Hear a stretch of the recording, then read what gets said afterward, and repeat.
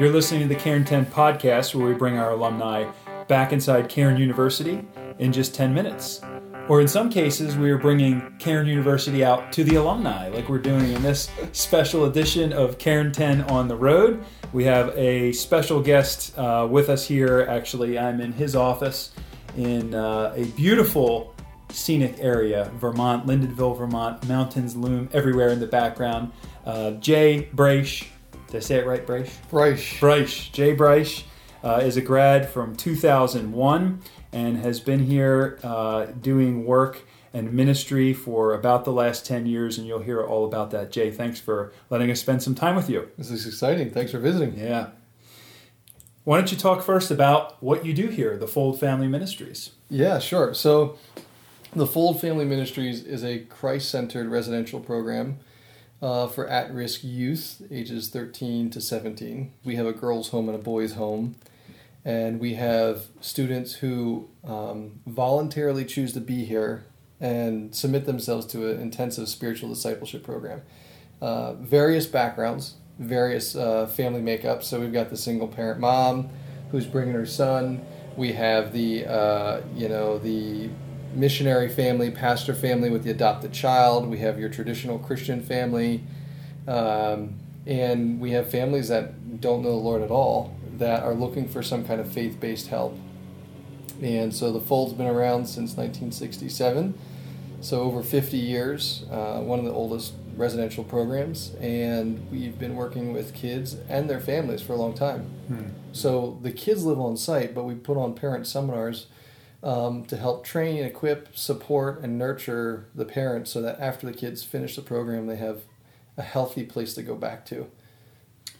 Yeah, and you mentioned to me earlier when you were showing me around that you are very, very unique even in just the state of Vermont here, right? Can you talk about that a little bit? What makes you special? So we're licensed through Department of Child and Family Services to be here as a residential program. So we have kind of legalities that we have to maintain for that. But we also have a licensed school on site so that we can cater the educational piece, the middle school and high school education piece for the kids where they're at, which is great.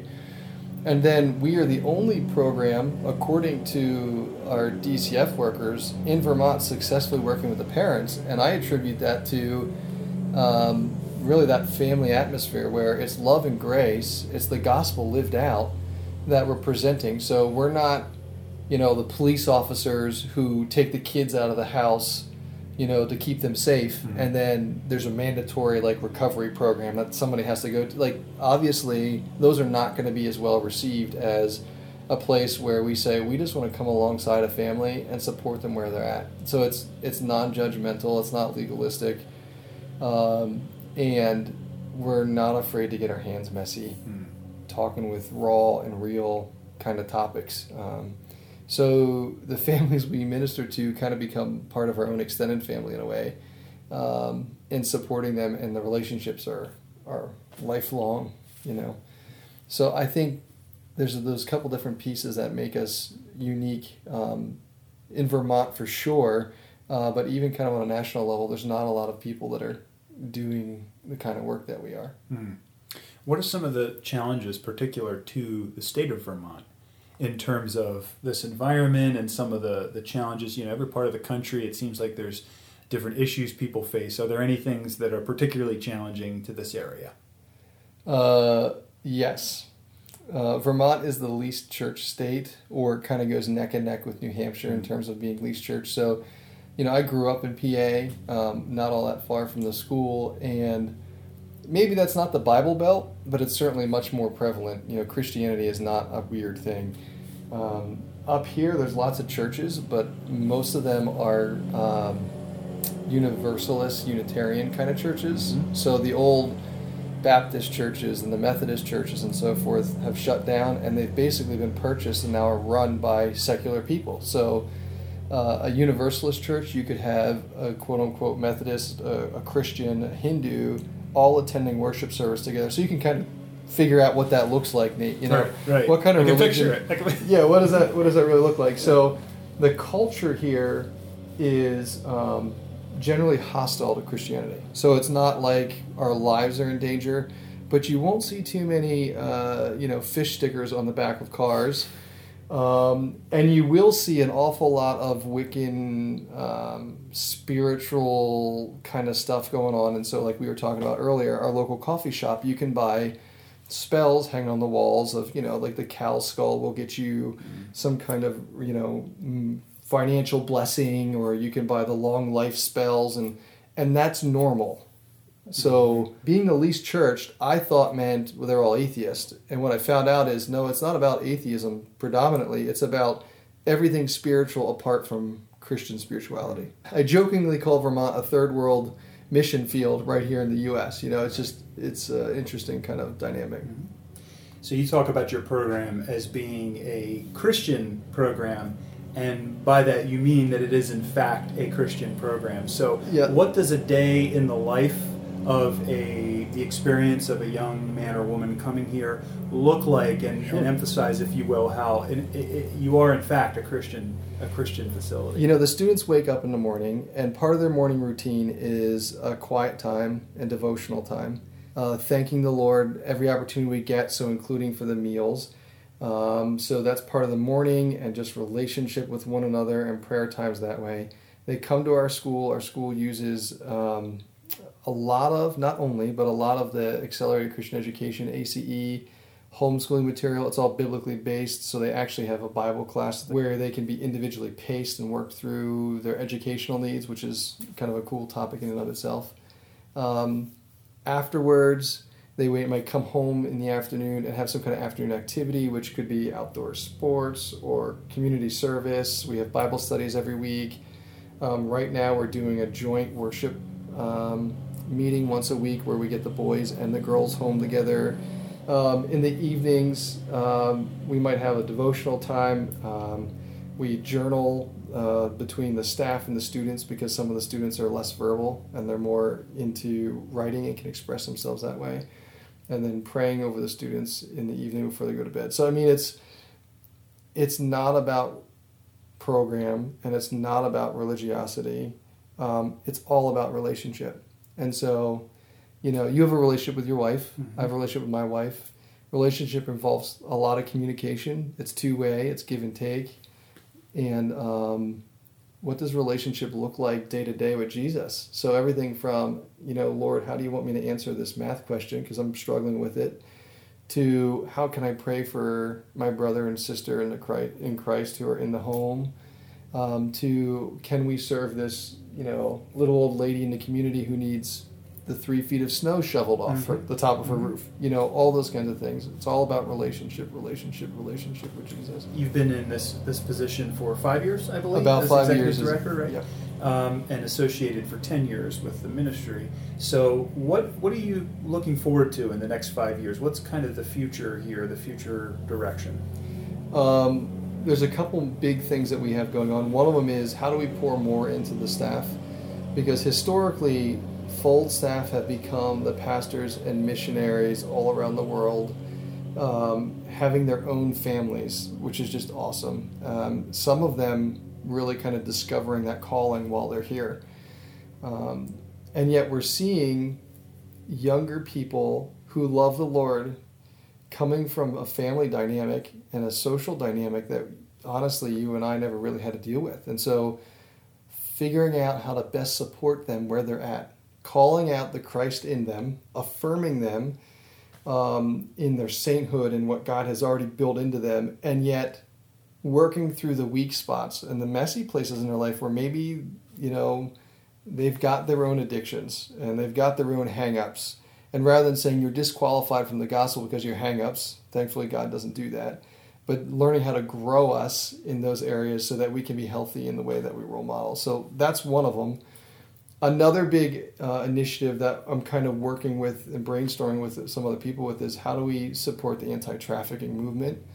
Because our kids that we're serving here, the ones that come to the fold or think about coming to the fold or have been through the fold, are some of the kids who are at highest risk for being trafficked, predominantly sex trafficking, right? So we are saying as a ministry, the same gospel message that will restore the hearts and lives of a general quote-unquote at-risk kid are the same things that a traffic student needs. A 14-year-old girl coming out of the sex industry.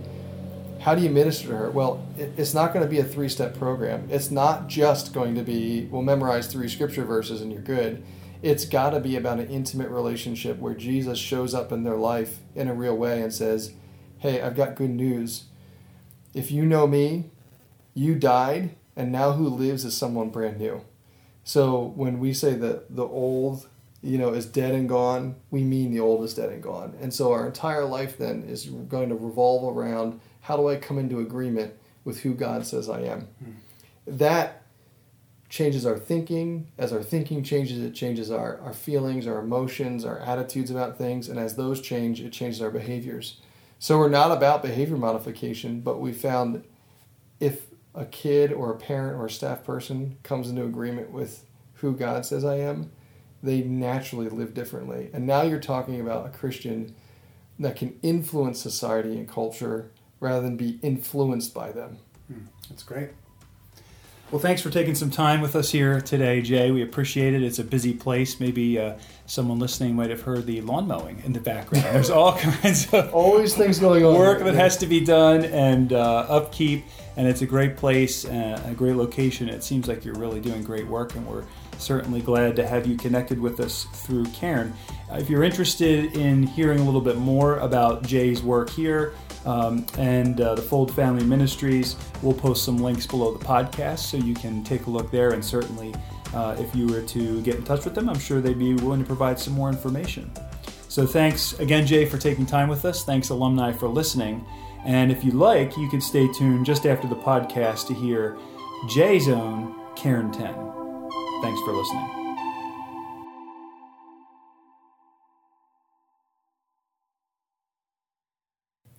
All right, we're back with Jay Bryce to hear his Cairn 10. We have the same 10 questions. We've had alumni now from a couple of different generations answer these, so we go back to the early 2000s with Jay's responses. Are you ready, Jay?